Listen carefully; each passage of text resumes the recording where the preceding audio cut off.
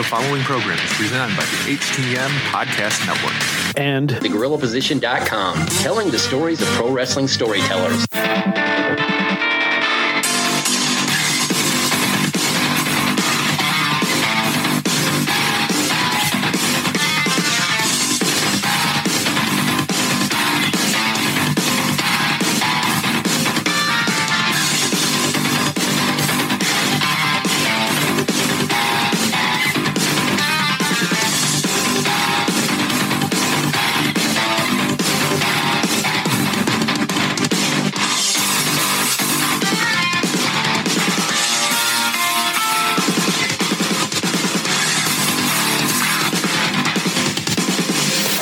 Welcome to another episode of Turnbuckle Talk, powered by TheGorillaPosition.com and a proud part of the Roar Network.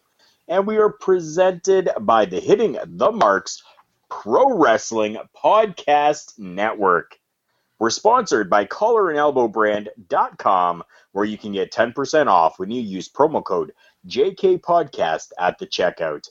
We are in partnership with HypeCityVapors.com, where you can get 15% off all your e-juice for your vape by using promo code JKPodcast. And please welcome our newest sponsor, Silly Rabbit Vape Shop, located in Sault Ste. Marie, Ontario. Mention Turnbuckle Talk when you go into the store for a discount on all your vape juice and hardware. We can be found on Facebook, Instagram, and Twitter by searching at TB Talk Pod. Make sure you listen to us on Podbean, iTunes, Google Podcasts, CastBox, and all those other podcatchers out there. As always, I'm Carl Carafel. And I'm Big Joe. And this week, we are also blessed by the presence of host from the Hitting the Marks Pro Wrestling Podcast, Michael Jargo. Welcome back, sir. I'm on the air with my two favorite Canadians on Canada Day. I'm so excited. And I actually don't have to go to work tonight, which makes it even freaking better. Oh, Canada, one day you will be a state. No, that's not going to happen. We are proud to be not part of the United States. As well, you should be. Yes. Well, the way that our government is, I sometimes wouldn't mind being part of the United States. Yeah, Bite your tongue. Yeah, we do have a bit Bite your tongue. We do have a bit of a fool running the country here, but I digress. All right, guys, so another week has come and gone in the world of professional wrestling here.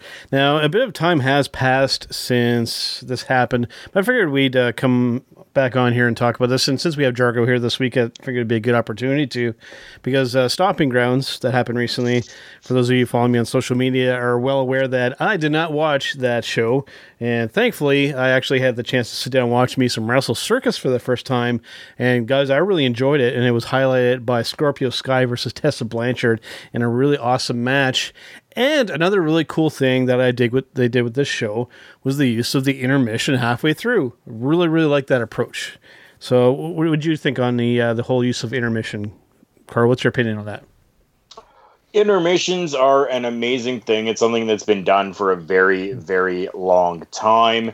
Even taking a look back, WWE days, maybe, 2-3 years ago, the Divas, the piss break match. They were the opportunity for you to go and make yourself a sandwich. I mean, you could even cook yourself a whole chicken before, the Divas were finally done with their bull crap, and then you were able to watch, the wrestling again. Yeah. Definitely times have changed when it comes to the female wrestling in the WWE, but it's like a high-class type of independent show.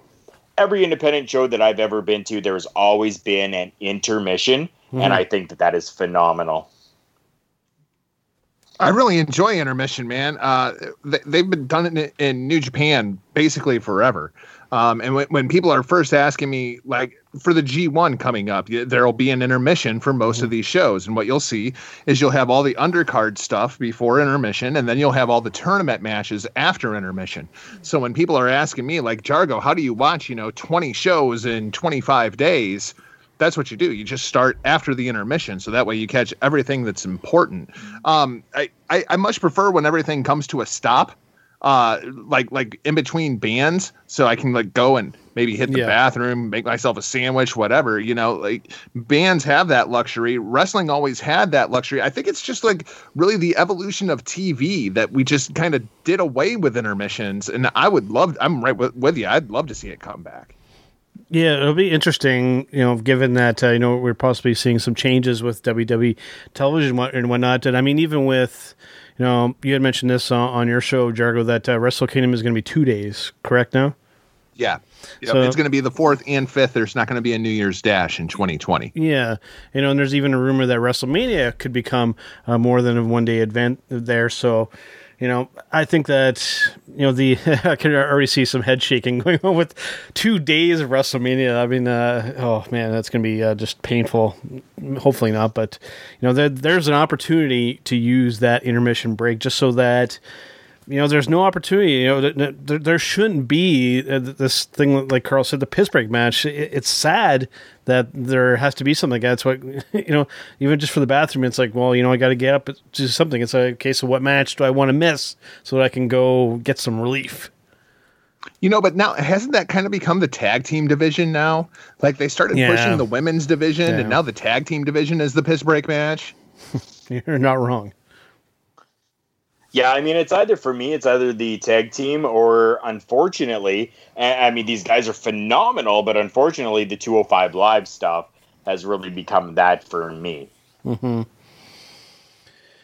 Yeah, so we'll see what comes with that.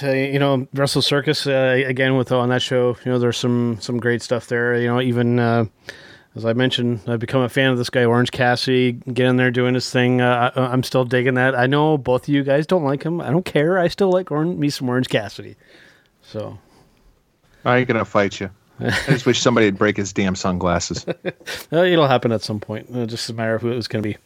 Like, how has nobody thought of this? I know, right? Just break his damn glasses. Yeah. Well, in the background, actually, Monday Night Raw is happening as we're recording the program this week. I see that there's something kind of distasteful happening, so we're just going to pretend like that's not happening because Lacey Evans is in the ring at the moment. So let's actually talk about the kind of the main event for the episode here, Fyter Fest, AEW. This show,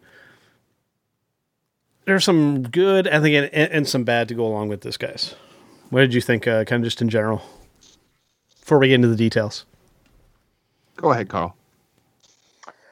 Myself, I've been working nonstop for the last 4.5 days with a Putin Fest. If you guys do not know what that is, go and look it up. Poutine. We had this huge festival going on here for 4 days. So I have not had an opportunity to actually sit down and watch the entire show, but I was graciously given a little highlight package, and from what I saw, I'm okay with most of it. There are some things that I was kind of going, what the hell is this? But for the majority, I from what I could see, it looks like it was a very decent show. And as another Canadian, I just have to say something that it's pronounced poutine. The way you said it, I almost felt like we were, it almost sounded like the Russian version, or it sounded like you said Putin. I was going to say, man, we have Putin Fest in the United States. It's called CNN. They're talking about it nonstop. Actually, I'm going to correct you. You need to go and do your research. It is not poutine. There is no teen. It is Putin. Either Putin or Putin. Yeah, one or the other. I know, and I'm French, and I should know that, yeah. Vladimir. Yeah. Right, Vladimir. We had a Vlad Fest. Yeah. Go to Vlad Fest. Vlad Fest. Oh, boy. You're going to have, like, freaking emo kids dressed as Dracula showing up, thinking that it's like a vampire convention. Well, let's break through this card here, guys. Let's start off on the pre-show, or as they refer to it as the buy-in. I like that, using it of that term, because the pre-show thing has kind of been... I don't know. It's almost kind of a frowned upon term because the WWE pre-shows tend to kind of suck. So, I like the buy-in premise. Well, I think I need to correct you on behalf of my favorite Huckleberry. The WWE doesn't have pre-shows. They have kickoff shows because there is absolutely a negative connotation to calling it a pre-show. Yeah. I think kickoff, football. Yeah, no, I agree with you. AEW absolutely has to figure out how to do these pre-shows. You and I were talking about this off the air. All over Joe. the place, yeah. There was nothing that happened on the pre-show, regardless of how good any of it might have been, that would sell you on the main card. And that's a bad pre-show. Yeah. This just felt like another half hour of the show that they called something else that didn't have Jim Ross on commentary. Yeah. Well, there was something that I marked out on, but we'll get to that one. The first one, we had a tag team match with the Best Friends, which is of course Chucky T and Trent Beretta, versus SoCal Uncensored and Private Party. A really good, solid tag team match. Private Party, those guys are fun as hell to watch. I don't know about you guys. Carl, if you haven't seen this match, I recommend that you check this match out because this match is almost perfect. Yeah. And I say that in the respect that you have SCU, who are legends that don't necessarily need a win. No. You have Private Party, who absolutely got themselves over in a loss.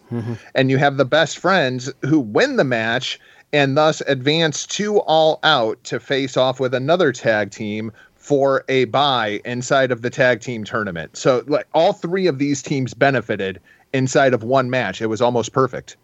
Wow. Yeah. I've been able to talk to some friends while I was at work who are wrestling fans as well, and they have all told me that yes, this match and another match, and I'll let you guys know which one that was when we get to it. Yep. But yes, I was told that this one I definitely needed to check out. For the second match here on the buy-in, we had Ali versus probably one of my favorite female professional wrestlers at the moment, Leva Bates, in that librarian role. I pop pretty hard for that character. Me like he's some Leva Bates. I'll just say that right now. Yeah, she can shush me whenever she wants to. You know what? I'm super happy that, you know, they did this whole, we want a librarian. We have a librarian gimmick that's available. Who wants this gimmick and blah, blah, blah. And they took both of them. Yep. Instead of just going, oh, no, we're just going to use the cute chick. No, they took both of them, and they're both the librarian. Awesome. I love that. Yeah, you'll probably be hearing more about her from me, like, because this over on the Hitting the Marks Pro Wrestling podcast, Rick Vickery has his Shar. I have my librarian. Just saying. Good old Blue Pants. Yep. This match was a little weird for me because Blue Pants wasn't supposed to be in this match. No. It was supposed to be Kylie Ray in this match. And it's so I'm not, it was, or no, I'm sorry. It was supposed to be Blue Pants versus Kylie Ray. That's and they right. took Kylie out and put Allie in. So I guess to me, the bigger question here is what are we doing with Allie? Because inside of Impact Wrestling, you had all of this backstory and you have the whole like Dark Bunny thing and people get it, but you can't bring any of that to AEW. So what the hell do you do with Allie? Yeah, that's the confusing part for sure. And it kind of tells the story of this whole buy-in situation. It's like we're trying a bunch of things here, and like I said, talking to you earlier off air, Jargo, I think we're still in this kind of just testing and feeling out kind of phase. And if this was WWE, I would be heavily criticizing them for this stuff. But because everything is so new here, I'm willing to give them the pass for now because we're still feeling out the territory here. So I'm not going to be too quick to judge. There is a pattern now between All In and Double or Nothing and Fyter Fest. They're 0 for 3 when it comes to a pre-show. Yeah. Just got to figure it out, you know? Yeah, or just not do it. Right. I mean, if you want to do like this stuff on a pre-show, that's fine. But you need to tease what the hell is going to be coming up on the main card. Like the whole idea is to get people who are watching this on YouTube to go out of their way to go to Bleacher Report Live, which is something that they've never heard of, go through a 2.5 minute process to sign up for a free account. And now they've got my email address and all this other crap to watch the main card, right? Like that's the idea. It's a free show, but you still got to register for it. you got to sell the main card, and they didn't do anything to sell the main card, regardless of whatever happened on the show. And most notably, the last match for this buy-in here, we had Nakazawa versus Alex Jabali, which of course is CAO of the whole Fyter Fest thing here. And I mean, as interesting as a few of the kind of the spots in the match were, I don't think it was necessarily poorly executed per se, but I mean, it had no business. It should have been maybe just like a dark match. I don't think that it should have been recorded or televised or broadcasted whatsoever. Yeah, if you wanted to put it out on the YouTube as like a YouTube exclusive, something like that, cool. But it had no business being on the broadcast. Yeah, I'm perfectly fine with the first two matches, given what they were, but that one was definitely the oddball. I mean, not because that was fun to watch, but versus a non-wrestler, and it was strange. 10 minutes. Yeah. In that 10 minutes, you could have showed me 3 or 4 video packages for the three, kind of like a 3-headed main event that they had going on for this show to get me invested to actually watch the main card. I would have preferred the whole pre-show just be video packages. I'd be perfectly fine with that. What do you think, Carl? What's your take on the pre-show kind of situation?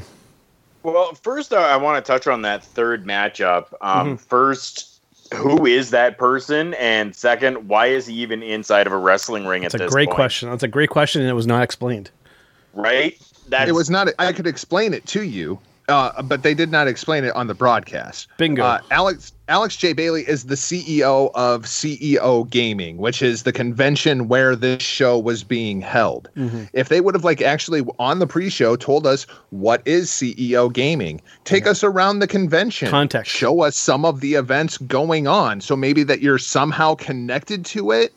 But they didn't do any of that. This actually goes back a year because last year, Kenny Omega ran a New Japan event at CEO Gaming, and Michael Nakazawa lost to Alex Jabali. So this is actually 2 years in a row this match has happened. Now they're 1-1. Guarantee you this match is going to happen again next year. Yeah, there'll be a rubber match somewhere at some point, obviously. So now the CEO of CEO is actually a professional wrestler? No, he's not. No, he is not a trained professional wrestler. He's had 2 matches. Yeah. Wow. Yeah, think of him as sort of the guy that wants to be like Shane McMahon, but has like the training of, say, the guy from Arrow. Maybe that much training. It's like when Vince Russo would get in the ring, or Eric Bischoff get in the ring. Jim Ross had a match in the ring. It's very much along those lines. It's just awful stuff. I don't like these non-wrestlers getting involved in matches. I don't like it for the most part. There's like 1% of them out there that I can kind of take, but these guys getting involved. I mean, it didn't add, and like you said, it didn't hook anybody into the main show whatsoever. But if you want to do this as a dark match for the CEO nerds in attendance, sure, I understand it. Just don't put it on the broadcast. Yeah. I agree 100%. All right, let's get to the main card now. Some good stuff to kick things off here. Match with CIMA versus Christopher Daniels. Like I mentioned before, Christopher Daniels, damn near 50 years old now, still going strong. And CIMA, or Shima, I think is the way you pronounce his name. One of these guys from over in China. I mean, fantastic. Both guys look excellent. And Shima getting the win over Christopher Daniels, that was huge. And Shima's going to face Kenny Omega at Fight for the Fallen. So this was absolutely the right booking. You keep him looking strong going into that matchup against Kenny Omega. He looks legit. He looks like a real threat to Kenny. I'm looking forward to that matchup a lot. Shima's been around forever. He was in WCW, for God's sake. Yeah. Yep. I've said it before, and I'll say it again. Anytime that anybody steps inside of the ring with Christopher Daniels, it is 10 out of 10. 10 out of 10. And Christopher Daniels is putting them over. Yep. And this was his first singles match in like a year and a half. He looked great in this matchup for being his first singles match in that long. Yep. Yes. Absolutely. Then going from that to a 3-way women's match here, we had Riho versus Yuka Sakazaki. I don't know if I said that correctly. You nailed it, man. Awesome. And Nyla Rose. This match didn't do a whole lot for me, to be perfectly honest with you. My 5-year-old loves Yuka Sakazaki. She looks something straight out of like Final Fantasy or Warriors something. video game, or like any anime that you've ever seen in your life. Yeah. Riho looks like a older version of Kairi Sane, and then you have Nyla Rose, who's in there with 2 Joshis trying to keep up. Yeah, and I don't necessarily feel like that's necessarily fair to Nyla Rose to really judge her, because on the independent scene, she's working a more Nia Jax like style, and then you throw her in there with Joshi girls in her first 2 matches. I mean, like, how much do I really know about her at this point? Yeah. So I would say it was a throwaway match, but I mean, it's one of those ones. It honestly didn't do a whole lot for me. See, and I love the hell out of it, but then again, I've kind of become a Stardom nerd, so I really enjoy Joshi wrestling. I gotta watch some Stardom. It's been a while. It's good stuff. Yeah, that's what I've heard. Then next up, we had this was an interesting. I didn't really. The setup for this was kind of weird, but we had Adam Page versus Jimmy Havoc, Jungle Boy, and MJF, and this all kind of stemmed from, I guess, some confusion about how the match was going to happen, and Page kept naming off guys, and then it just kind of snowballed into like, well, you're just kind of a match with all 4 of these guys, and some really interesting. Normally, I don't like when there's more than 3 people in a match having a match like that, but these guys they pull it off well, and it doesn't feel WWE-esque at all. No, not at all. Yeah. Carl, if there's one thing that you're going to look at from this show, you have to find MJF's promo before this match. Awesome. But it should have been on the pre-show. Yeah, I agree with that. Should have been on the pre-show, and he should have been going hard on the video game nerds. It's on the pre-show. Absolute money. Yeah. That would have hooked people into the main show, I think, if you would have placed it in that spot. When he let out with that whole... I used to like video games too, and then I lost my virginity, and they cut away to this crowd shot of this freaking guy. Yeah, that was perfect. It ranks right up there with when Brock Lesnar beat The Undertaker and the black guy that they cut away to that everybody is memed. Yeah. Like, somebody needs to meme this guy because the look on his face. His mom is going to be pissed that MJF said that. Priceless, just priceless. Yeah. And then going from that, I think I'm going to call this probably my match of the evening here. And this is the one guy in this match, actually my first exposure to him, unfortunately, because now I'm going to have to go watch some more of this guy. We had Cody versus Darby Allin. And, incredible match. I have not seen any Darby Allin up until this point, but I was highly impressed. I mean, this guy not only could keep up with Cody, but I mean, just he has a very unique look. He moves very differently in the ring. Just it was interesting to watch him. Like, it was just interesting. He's evil Johnny Gargano. I was drawn in, man, and I gotta say there were a couple spots in this match here that I'm gonna point out that I was like genuinely like frightened. There was one where this is apparently, thanks to you, Jargo, you told me about this. This is apparently a regular spot that this nut job does, where he gets thrown into this turnbuckle and goes between the top and middle turnbuckle and just basically just flies through and hits the floor. I thought the guy was dead. And then he does this coffin drop onto the apron, kind of like PCO kind of style, where I was like, it's dude, like the trust fall. Oh my God. Kofi Kingston does. Oh, it's brutal. Like, man, and this guy used to be a skateboarder, which, I mean, I get it now, because, I mean, those guys have a high pain threshold, and that's obviously where it comes from, because that would kill most people. If you go back and watch some of those old CKY Bam Margera videos that were, like, all the rage, like, 10 years ago. Yep. You'll see a very, very young Darby Allin on his skateboard. I've been watching him since then. When he got into pro wrestling, I was so intrigued because, like, I remember watching this kid, and he's like skateboarding on like the roof of a 2-story house, and he goes to jump from like the top part of the roof onto the bottom part of the roof, and the board goes out from underneath of him, and both of them just end up on the ground. And he's like sitting there laughing about it. Jesus. Like there's something very, very wrong with Darby Allin. But the thing is, for a guy his size, he moves very, very well. Yeah. All of his offense is very believable, and he hits a lot of it very, very quickly. But most of his matches are him just selling his ass off. He's evil Johnny Gargano. No matter what you do to Darby Allin, you can't seem to kill the kid. Yeah.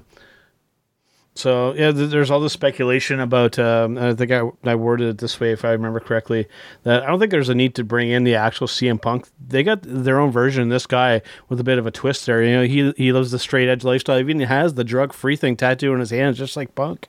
And the guy is fantastic to watch. And of course, this went to a time limit draw, and I love the way that unfolded with just like that 1 second to go and the referee's hand coming down and not getting to the 3. And then probably the most controversial thing of the evening happened.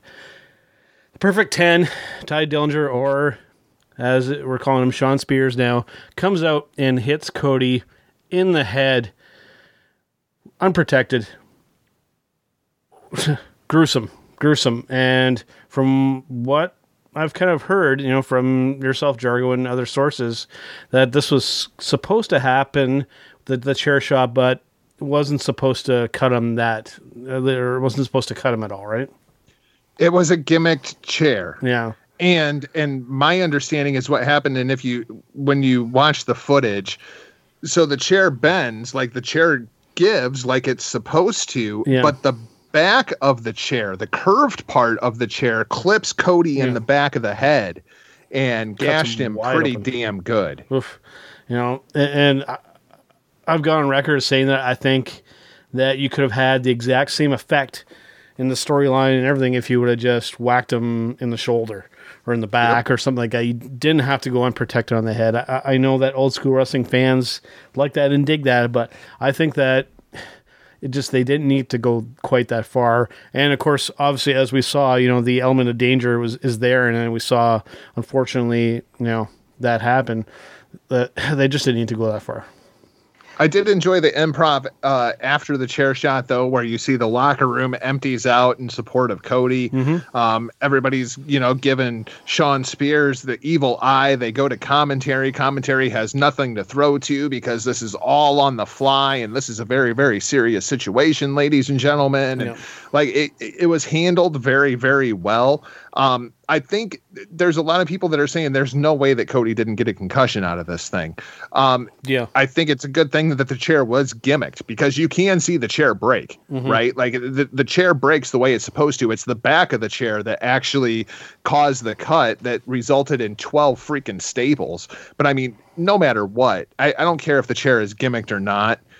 We don't need unprotected chair shots to the head in 2019. Like you said, during the match, Darby Allin is working over Cody's left arm. Yep. The entire match. Everything is going into arm bars and all kinds of like crazy dragon screws to the shoulder and everything. Like, just give me a chair shot to the left shoulder. It would have played into the story of the match. It was a completely unnecessary risk. I agree. What's your take on unprotected chair shots, Carl? Well, from what I saw, I mean, that did actually look pretty devastating. Yeah. I mean, I've been hit in the head with chairs. I've been hit in the head with kendo sticks. I've been hit in the head with 2x4s. I've been hit in the head with tables, stop signs, even like anything that you can think of. I've been hit in the head with, but I always protected myself, and in just the slightest way that had the fans going, "Holy crap! Did he actually just take that, or what?" Right, and I think that in this type of a situation, that could have happened if they wanted something to look devastating as it did. Yeah. It's unfortunate that happened because you're saying now like, oh, it didn't need to happen, and unprotected chair shot, and oh, he got cut open, and oh, this is super bad. But had it gone perfectly, I think everybody would have a different total story to it and go, holy crap, this has just set something up, right? Now, I don't think so. I think there would still be an outrage for an unprotected chair shot in 2019, knowing what we know about concussion protocol and CTE. I have enough faith in wrestling fans. There would still be this outrage, even if the chair shot would have went exactly the way it was supposed to. That's good. And you know what? I fully agree. I don't think that unprotected chair shots are needed. No. Everybody knows how to protect themselves. Who has wrestled? Everybody knows how to protect themselves for a chair shot to the head. They know how to do it. Why it wasn't done, I don't know. But honestly, from seeing everything that I saw, I think that going with even taking the chair and doing the shot into the gut and then across the back would have had more effect than an unprotected shot to the head. Yeah. So going from that to a pretty team match that we had here, I'm pulling it back up here. We had the Elite, which is, of course, Kenny Omega and Mac and Nick Jackson versus the Lucha Bros and the Laredo Kid, who I haven't seen much of either, so it was kind of cool to see him. It was really interesting, the entrance to this, and I think this is a good example of a promotion, especially specific to this show, knowing their audience. Coming out to Matt and Nick came out dressed in Street Fighter kind of attire, which of course fits right into what we're dealing with here. So a great example of them knowing their audience and catering to that, and just a really great by them. Just lots of great spots in this match. Just a good 6-man tag match. It's a Lucha 6-man tag. Like, if this would have happened on AAA, this would have been a AAA main event at any show that they would have done. If you like Lucha wrestling, awesome. If you don't like Lucha wrestling, there's a lot of other stuff on this show that chances are that you'll like. Yep, absolutely. So, which actually we're getting to next here, and I love the way that they set this up, at least for myself here, because essentially this 6-man tag match was the main event, and then Justin Roberts came in the middle of the ring and said, okay, that the main part of the show is over now. Now we're going to do this unsanctioned match. And I love that they actually present it in that manner, because typically, at least in the last little while with WWE, that this kind of thing would be put somewhere in the mid-card or something, and they wouldn't hardly even address that it's an unsanctioned match or anything like that. I love the approach there to actually draw the attention to that and actually letting, okay, this is a match. This isn't supposed to happen, and there's no rules or anything like that. I love the whole approach to it. Having said that, though, pretty nuts here. If you don't know what I'm talking about, it was Jon Moxley versus Joey Janela here.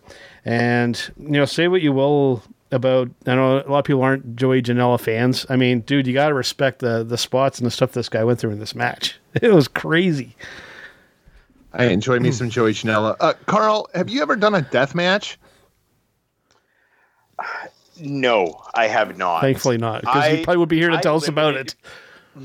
I limited myself. I would do hardcore. I was known as the extreme Canadian, but going as far as death matches just was not something that I appealed to. Now, don't get me wrong. I have done matches with barbed wire, and I have done matches with, baseball bat that's got barbed wire around it, right? Yeah. Stuff like that. But tacks, definitely. But never have I gone to the extent of glass shards or those stupid frickin' light tubes. Never have I done anything like that. Having said that, then, since you've dealt with thumbtacks, have you ever been thrown essentially standing feet first into thumbtacks? Barefoot. My bare feet have never been in thumbtacks. Well, that's what Joey Janela went through, thanks to Jon Moxley.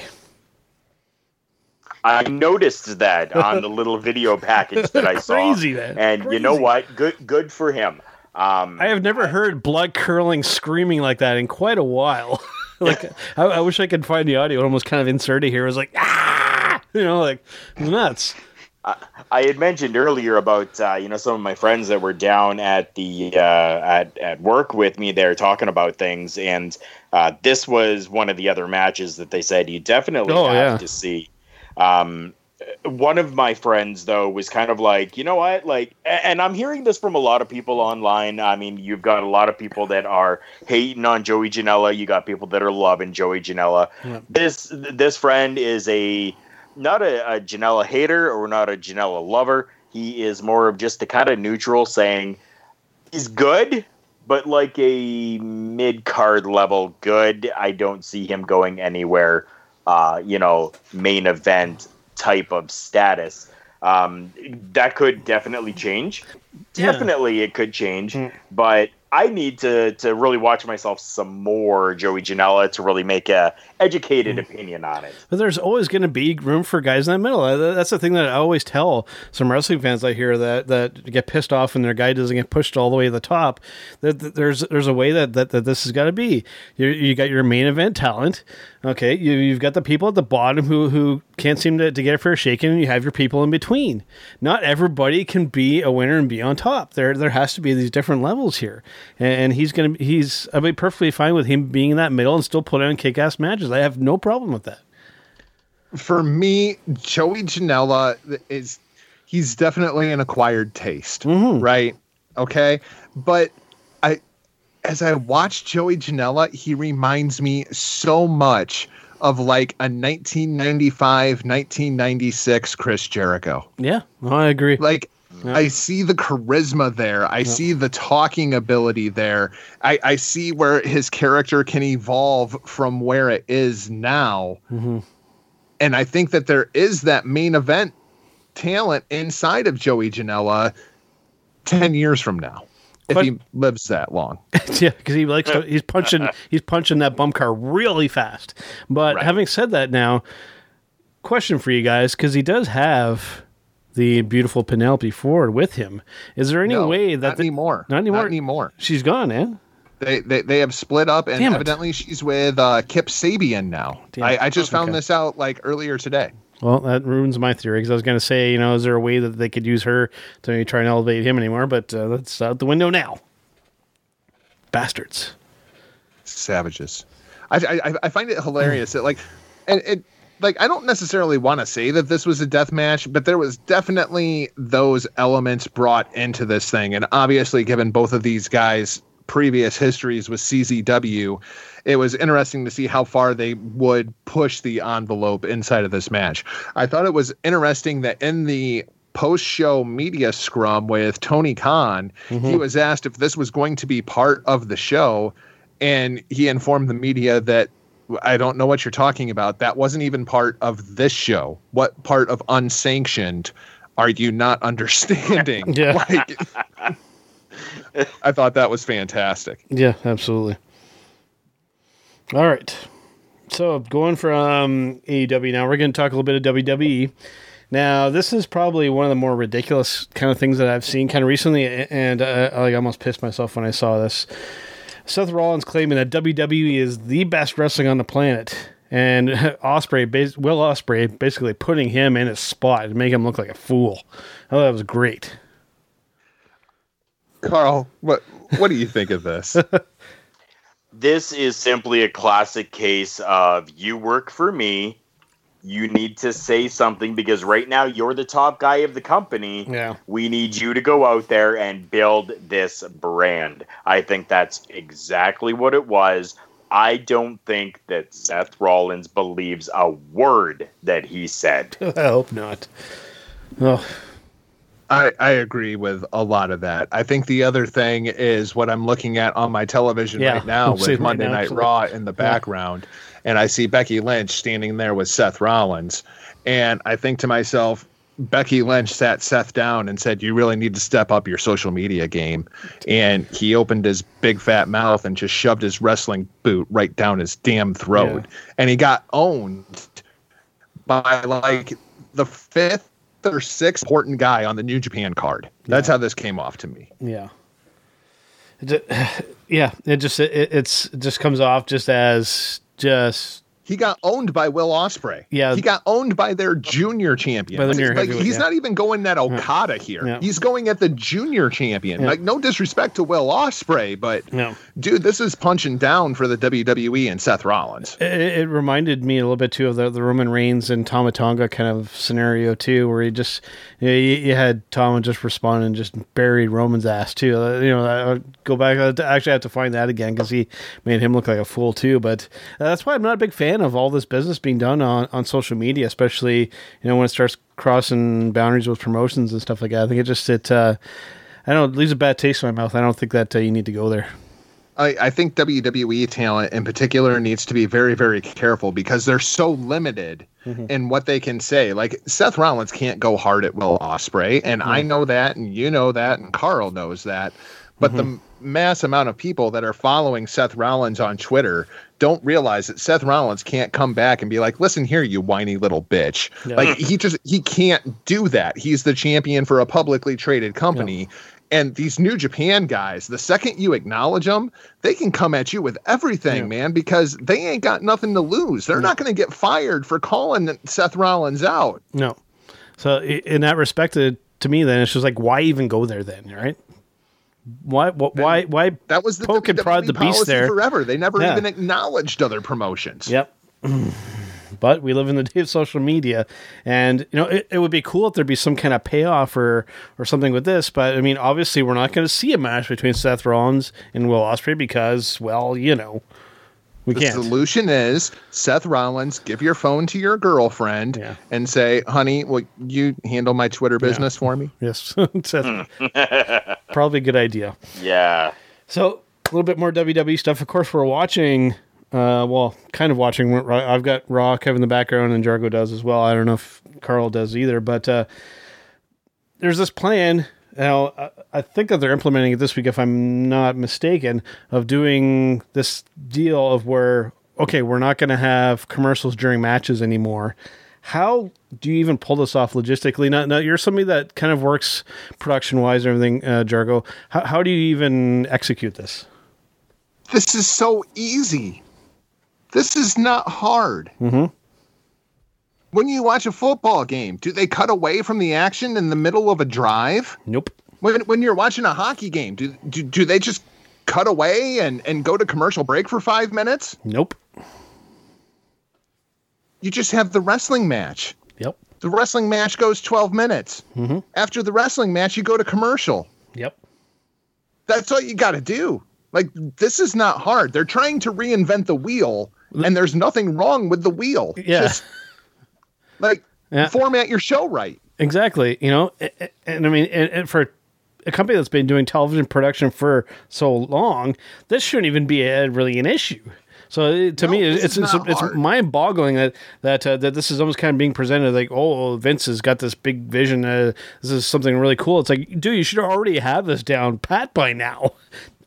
Not just catching on to it now, 25 plus whatever years later. The problem is they had this crazy idea years ago that if you go to a commercial in the middle of a match... What if somebody wins during the commercial?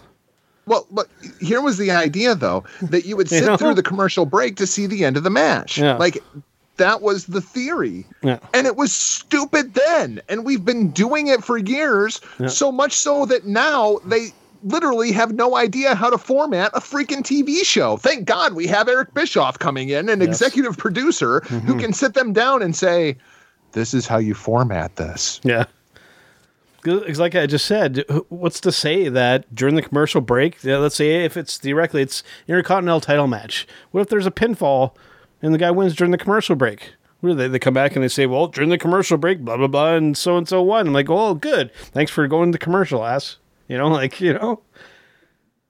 had to censor myself there because I almost dropped one there. Maybe I'm missing something here, but I know that this whole thing has been talked about and that they're doing this and whatever. And I've seen some different stuff on YouTube that, like they're doing little things with the kids and stuff during commercial breaks in the live audience. Now, is there a match that's going on and then they stop the match halfway through and give them a break while a commercial's going on? Well, now what the thing is they're obsessed with 2 out of 3 falls matches. They can't do that with every match, though. In between the falls. Like on SmackDown last week, we had 2 out of 3 falls matches. I've already seen one on Raw tonight. Like, we're going out of our way to avoid going to commercial break during a match. This is not hard. You backload the half hour with commercials, and that's where you put in promos and vignettes, and you do 2 or 3 commercial breaks in a span of about 10 minutes. Like this is very commonplace. When it comes to halftime, you get 3 minutes of airtime, and then you get a 4-minute commercial break. This is not hard. Yep. No. Wow. Yeah, the going with all these 2 out of 3 falls match, I'm definitely not a fan of that. Like they used to be able to get this right. I don't understand. It's like we've taken so many steps backwards now, and now it's like they're trying to fix it, and they're trying to pat themselves in the back, and at the same time and go, "Oh, look how innovative and cool we are now." Oh, I don't know. I don't like. Holy cow! We just went 12 minutes without a commercial break. Hooray! Like every other TV show on the face of the planet. Yeah. Well, having said that, because we already hinted at it, Paul Heyman and Eric Bischoff coming back to the company. Now, is this the magical fix, or is this just, is this just the storyline thing, or I like to think that especially like you said, Eric Bischoff could really, really help things here. But is this more kind of just like a storyline? Okay, that we're going to show you that this is kind of going on, but is Vince still got all the power going on here? Well, the report is that they both still answer to Vince McMahon. So does anything really change? If that's Carl, go ahead. If that's the case. Nothing in this changes then if Vince McMahon still has the final say.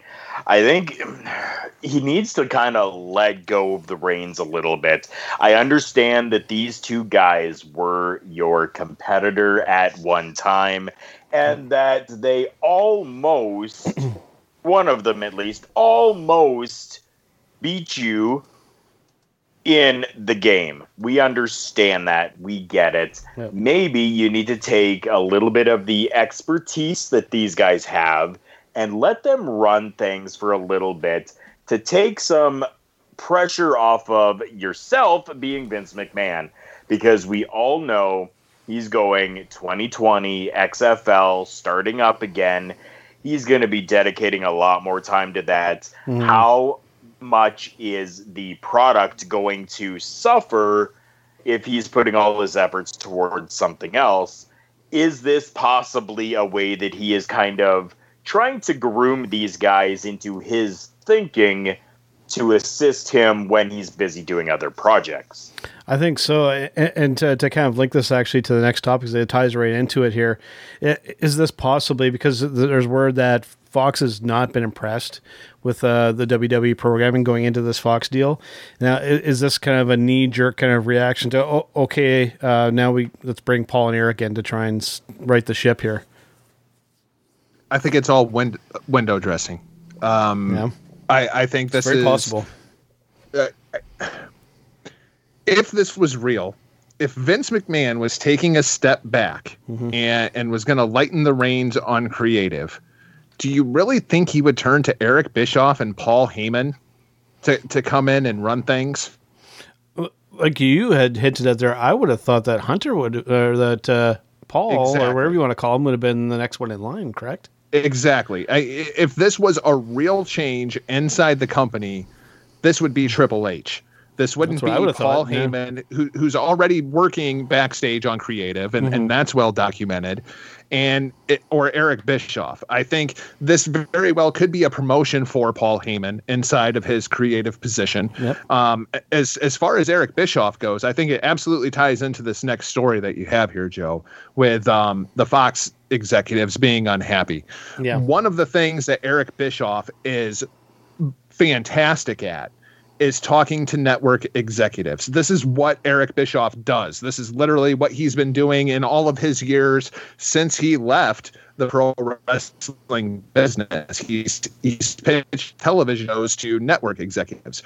They just don't happen to have anything to do with wrestling, so none of us are talking about it. Yeah. I think that's really what Bischoff has been brought in for, is to be that liaison between the Fox network and the WWE. That's a very good point. I don't think I can disagree with you on that. So it seems as though the WWE and Vince McMahon is just giving us a bunch of smoke and mirrors when it comes to this whole thing, and just kind of making everyone believe that things are going to change when in fact we could just be sitting at the exact same stuff. To me, here's the thing, like Heyman's been working backstage and creative for months now, like going back to like last August, right? Yeah. So if you liked the build with Becky Lynch, Charlotte, and Ronda Rousey going into WrestleMania, That's Paul Heyman's work. Now, the thing is, it's Vince McMahon's booking. It's still Vince McMahon's decision to say, okay, Paul, I need you to write this, and that. Yeah. And if the idea is shit to begin with, Paul Heyman can only make it smell so freaking good. Yeah. And could it almost be kind of like almost like a placebo effect? We're bringing Eric and Paul in, and it's gonna look all fine and dandy, and people are just gonna be like, well, these guys are here, so now it's automatically good. I think it almost could have that kind of effect. Now these guys are here. Oh, now things are actually good, even though below the surface it's still the same old stuff. By the way, in case you missed it because you didn't have the sound on, Corey Graves actually said "holy shit" earlier on Monday Night Raw. Mm-hmm. So if it's in WWE vernacular, I assume that I can use it on Canadian podcasting. Well, interesting because actually, if you listen to Canadian radio, which I'm assuming you haven't, that they're actually during certain times of the day, that's actually one of the only swears that they actually allow on the air, and it doesn't get bleeped during certain times. So. Yeah. I've never listened to Canadian radio, but I do enjoy Kenny versus Spenny. Well, there you go. I did enjoy that show. Wasn't that just two guys just beating the crap out of each other all the time, essentially? Yeah, it was rather entertaining. It's basically like wrestling, so it still works. So, going from that to kind of an interesting topic here before we go to our showstopper segment, and this all kind of stemmed from a really interesting conversation that we actually have with that I had with our guest today, with Jargo here, through a Facebook chat, and we were kind of talking about how today there's not really that one kind of awe-inspiring wrestling figure that we watch or we go that really kind of we get that wow kind of moment from, because a little while ago, Chris, I had mentioned that I'd finally gotten to watch the Andre the Giant HBO documentary, which again, if you haven't a chance to watch that, go watch that. There, to me, whenever I see anything involving him now, or whether I go back and watch that, or if I happen to see something on Facebook or YouTube about it, I'm immediately drawn back in. It's like Andre was just this wow kind of figure, and it got me to thinking. Now they're just in professional wrestling, there just isn't that kind of character. That one to really kind of inspire awe in the viewer. I don't think that there's anyone around that does that. Still to this day. Carl? Are you kidding me? Have you not seen Roman Reigns? Come on. Oh, you're right, though. At this point, there is not. And I don't see I don't think I even see anybody that you could even get up to that level. I would just like to point out that I'm laughing for two reasons. Number one, I'm laughing at that comment. And number two, I'm laughing at the fact that Becky Lynch just tapped out Mike Kanellis with the worst looking armbar I've ever seen in my life. Wow. So double whammy there. Jeez. That was pretty funny. That was pretty funny. But yeah, like I said, all of these years later, Andre the Giant, we still talk about him, and he still inspires awe in the true wrestling fan to this day. I mean, I ended up talking to you for like 45 minutes on Andre the Giant, just like out of nowhere. I've kind of thought about this, and I have the same with Carl too. Occasionally, I thought about this quite a bit the last couple of days. Yeah. And when I think of it in like a modern context, like the closest thing that I can come up with, at least for me, is Minoru Suzuki. Like there is just something about Suzuki and his history that like I look under my bed from Minoru Suzuki. That guy is freaking terrifying. Oh, like, and he crosses genres too, right? So it's all bullshit. But I just every time I watch a Suzuki match, you gotta wonder just a little bit. Did that motherfucker just snap? Like, is he really making this dude tap out? Because in shoot fights, I've seen Minoru Suzuki tap out Ken Shamrock twice. Yeah. Like, this is a bad freaking dude. And I'm just waiting for that one guy who actually pisses off Suzuki during a match. And, like, Suzuki snaps and just, like, freaks out on the dude and murders him. Yeah. I think Andre could have been possibly the last person to be able to dictate kind of what happens in a match like that. Well, I mean, Taker was that person, right? I mean, To a certain extent, but I don't think that he ever legacy just eroded so much in the last like 5 years that we don't even think of him in that context anymore. For me, yes. I think Undertaker possibly could have been somebody to maybe reach that level, but I think, just from WrestleMania, I'll go WrestleMania 30 up until now, just that I don't say that the legacy has been tarnished necessarily, but that whole aura and the mystique has just been slowly declining. And, Andre got to go essentially on top. Things were kind of declining there, but he never really he didn't have that chance, or he never got to that point to where, okay, now he's just kind of going through the motions in the ring, and sullied his career. He essentially went on top. I was going down the New Japan rabbit hole the other day. They put up this new list on New Japan World, the history of New Japan Pro Wrestling, with a bunch of links to like individual matches. And you go back to like the late 70s, and there's a whole bunch of Andre the Giant versus Antonio Inoki. And like you can just click on it and watch it. And I went down the rabbit hole the other day. It was a really, really good day. I need to go check those out. I didn't even know those existed. Good stuff. All right, guys, we're going to take a bit of a break here, and we're going to come back with our showstopper segment for this week. And this one's a bit of a doozy. It's a pretty broad, pretty big topic that I've been meaning to kind of get to for a while, and I have two people to talk to about this week. So I'm looking forward to that, and we'll be right back, guys. Independent contractors in the professional wrestling industry, if you're looking for a way to put the power of the media in your own hands, contact Pinned LLC. Pinned LLC is media and marketing for the professional wrestling industry. It's your one-stop, one-click online profile and so much more. With Pinned, you'll receive a full background story, photo gallery, an interview conducted with you, links to all your social media and where you can be booked, and yes, a 60-second custom television commercial all about you. Get more info today. Email pin.biz@gmail.com. That's pin.biz@gmail.com, or click the icon at thegorillaposition.com to get more info about Pinned. Remember, get connected, get booked, get pinned. Ladies and gentlemen, my name is Carl Carafel, former professional wrestler in the Northern Ontario and Michigan region. Thank you for stopping by and listening to Turnbuckle Talk. We can be found on social media at TB Talk Pod on Facebook, Instagram, and Twitter. We are happy to be part of the Hitting the Marks Pro Wrestling Podcast Network, as well as the Roar Network, as presented by thegorillaposition.com.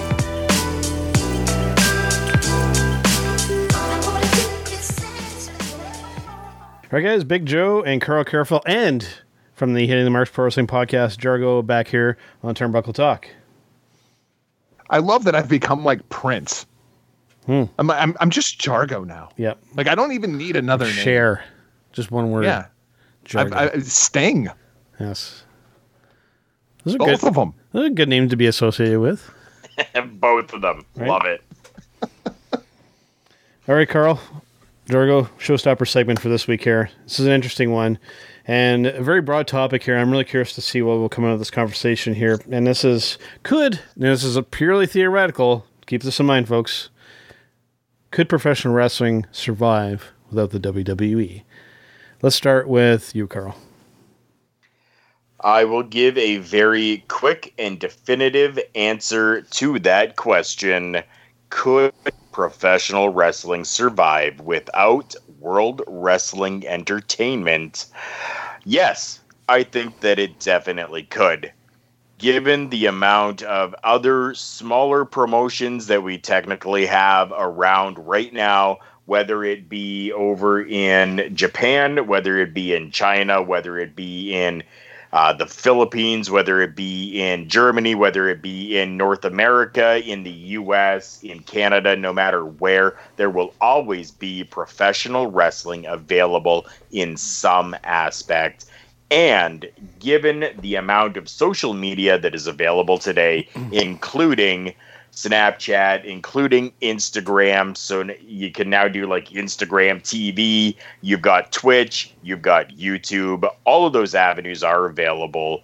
Yes, I think professional wrestling could survive without the WWE. What about you, Jargo? Well, What do you think, Joe? Give me your opinion before I give you mine. I think that the wording in the question, I think, is really telling, as usually things are when we're getting into these kind of discussions. When we're talking, can professional wrestling survive with the WWE? And I would definitely agree with Carl that professional wrestling absolutely definitely could, just because we have so many great and competitive alternatives. You know, we have New Japan, we have Ring of Honor, we have now AEW. You know, we have all the more than a handful of promotions over in the UK, which are all doing very well and prospering. In Australia, you know, with a friend of yours, Craven, down there in Australia, Jargo, tons of promotions there. I mean, wrestling is thriving and doing very well. There's still this, I think, this idea that we're still kind of living in this WWE bubble, that this is still the only kind of thing around, and it is very much not the case anymore. And I'm really of the belief that if the WWE, God forbid, if it were to, you know, if something happened where the company folded, you know, I think that the industry could still thrive without that. Now, sports entertainment, on the other hand, you know, WWE is really the only ones doing what we would kind of coin sports entertainment. If that died, then sports entertainment would die, but professional wrestling will always live on. Yep, and I think that's the right answer to the question. Could professional wrestling survive the WWE? It has. And it has since 2001, when the WWE became the only major league promotion in town. In the meantime, it's been underground. You know, it went back to grassroots pro wrestling 101. Yeah. And now here we are almost 20 years later, and we're seeing it finally come to fruition. Those kids that were doing the backyard wrestling stuff, yeah, they run AEW now. I mean, honestly, that's how the Young Bucks started, right? Yep. And even going back further, that's how Mick Foley started. The guy started off by diving off of his roof onto mattresses and stuff, you know. And these some of these hardcore nut kids are, they're running the show now. I mean, it's really amazing to me. Not necessarily 2001, but especially it's Canada Day, right? So we can talk about famous Canadians. Yep. Ever since the Chris Benoit thing happened, that's when WWE went really, really PG. We went really, really heavy on the John Cena, and understandably so. All right, they're a publicly traded company. They had a reputation that they had to completely rebuild. We can question whether it was for the betterment of the company or not. Financial figures say yes. Actual figures say no. When you look at attendance and television ratings and actual interest in the company, pro wrestling will survive without the WWE. It's done just fine since that period. You know, that's when we saw Ring of Honor. That's when we saw TNA was at their peak. Now we're seeing the rise of AEW. It's like this cycle where things just happen, man. It's just that we hope AEW becomes a lot more WCW than it was TNA, and how short-lived that company really was. Yeah, that's a great way to word it. You know, and right now, you know, with WWE, it does seem like, you know, at least they're trying to mix, you know, like I said, we've been saying throughout the episode, we've been kind of watching it kind of in the background as we're recording here.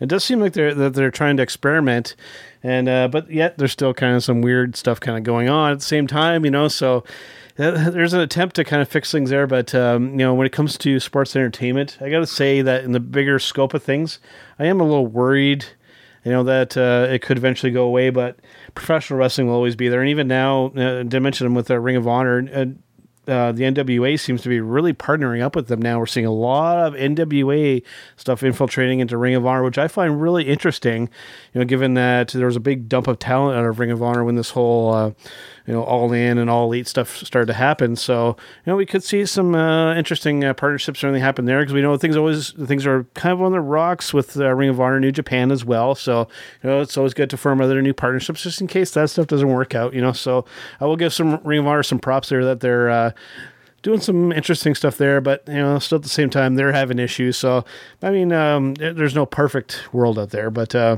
lots of good professional wrestling. Also, MLW has basically returned from the dead. Impact Wrestling, by all accounts, is moving to Mr. Mark Cuban's network, Access TV, instead of the Pursuit channel. So that's a huge step for Impact Wrestling. Yep. So pro wrestling it's always been there, man. And Stevie Richards, Ben Hameen over at hackerhameen.podbean.com Fridays in the locker room. Yep. They'll be the first ones to tell you it's the carny business. Mm-hmm. It's like the music business. You get all these record labels and they blow up in the early 2000s, and now that bubble has kind of burst, and you're starting to see the underground music scene start to kind of crumble again. And you're hearing some rumblings over here and maybe some rumblings over there. And the next thing you know, you see a big underground scene happens again, and that's kind of where pro wrestling is right now. It's just the underground is now becoming mainstream with All Elite Wrestling. Like you heard at the beginning of the episode too, I mentioned Wrestle Circus, a promotion I barely even knew about, and saw the Stomping Grounds thing was giving me. I was like, nope, ain't doing that. And then, found that this show was on, turned on, and then I had a great time, So it's a great time to be a professional wrestling fan, to be a fan of sports entertainment. It's frustrating, to say the very least. Yeah. I think it's about the best way I can put it. Would you guys agree? Oh, I completely agree. But it is nice to see WWE at least attempting to do something, because it's been so long that they've been the only game in town that they've just gotten by with this lack of goal. We don't really need to cater to the fans because the fans don't really matter. All of our money is coming from TV contracts and Saudi blood money, and it doesn't matter if anybody's watching the show or not. Well, now there's legit competition once again, and we're seeing the rise of New Japan. We've got Impact Wrestling, MLW, everything that's going on inside the pro wrestling scene, and WWE's feeling it to the point where most of the diehard fans have turned against them. All that's left is the casual viewers. So you're seeing this huge influx of TV ratings where they're up this week, they're down this week because, Donald Trump was talking on that Tuesday, so SmackDown ratings went down 500,000 people. Like, that's how casual their viewers have become. And to kind of put it into perspective for you, we're getting close to SummerSlam. I won't say that I'm not interested in SummerSlam at all, but the big things that are on my radar right now aren't SummerSlam. It's the G1 and it's All Out and Fight for the Fallen. Those are the main ones that are on my radar, especially the G1. SummerSlam, it's an afterthought. I'll watch it if I get a chance to, because I haven't heard anything really about we're that. We're getting closer to NFL season, and then what happens? With the ratings already in the toilet, what happens when Monday Night Football starts back up? Yeah. That's what happens. SummerSlam is happening just down the road for me, literally. Like I'm like probably an hour and a half away, and I have no desire to go watch it. Takeover would be cool to see, but I'm more likely going to go see probably the Ring of Honor show that's coming in late August. I'm more likely to probably go to that. I feel like NXT is even starting to suffer though, because there's a trickle down effect that's definitely happening. People are starting to realize that there's no point in investing in these characters in NXT because they're just going to go to shit as soon as they get to Monday or Tuesday. Yeah. So why do I even bother to care about what's happening on Wednesday? Yep, it's hard to disagree with you, and it's definitely starting to happen. Yeah. All right, guys. Well, that about wraps up for this episode. But before we go on this Canada Day here, again, thanks to Jorgo from America for coming on the show today. Much appreciated. Let us talk about our sponsors before we head off. We have now 3 amazing sponsors for us. First off, our newest. If you live in the Sault Ste. Marie, Ontario area, please make sure that you go and check out Silly Rabbit Vape Shop down on Queen Street, Sault Ste. Marie. Tell them that Big Joe and Carl Carafel from Turnbuckle Talk sent you in there, and they will give you a discount on juice and hardware for your vape. Sticking with the vape theme, let's talk about HypeCityVapors.com. Go and check them out for some amazing flavored e-juice. Use promo code JKPodcast and get 15% off your entire order.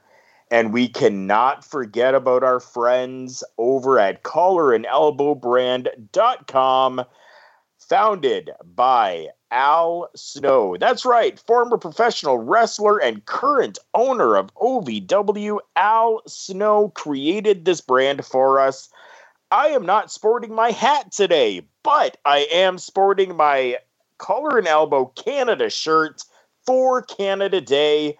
Thank you to Collar and Elbow Brand for everything that you do for us. Use our promo code JKPodcast. Get 10% off your entire purchase, including any clearance merchandise. Absolutely. And of course, to listen to the podcast, you can find us on Podbean, on Google Play Music, on iTunes, and all those other podcatchers out there. And of course, we are powered by thegrillposition.com and a proud part of the Roar Network, and presented by the Hitting the Marks Pro Wrestling Podcast Network as well. Now, before we do go, if for those of you who are maybe new to the podcast, Jargo, tell us a little bit more about what you do outside of the Hitting the Marks Pro Wrestling Podcast Network. That's pretty much all I do. It has consumed my life at this point. Between the Hitting the Marks Podcast Network as well as the Locker Room, Mondays, hackerhameen.podbean.com. Tuesdays, HTM Sports with myself and my favorite Huckleberry, Rick Vickery, at twitch.tv/Hitting the Marks. We do the show live and video there, and then the audio is uploaded to the HTM Podcast Network, available at hittingthemarks.com. Search Hitting the Marks on your favorite podcast listening device. You can find me across all social media platforms at NotJargo, although chances are I'm not going to talk to you. I have so many weird people hit me up these days, man. Strange people. And it's like, I'm not going to talk to you. I'm not going to do it. I'm not going to talk to you. I don't want to talk to you. I'm too busy watching wrestling. Absolutely. And since in the background, there was a match with Carmella. If she would have won, I was thinking about playing a 7-second dance break, but since she didn't win, we were going to forgo that, thankfully. Blocked. All right, guys. That wraps up for this week. We will see you guys on the next one. See you real soon. Blocked. It's me, it's the art of B to B.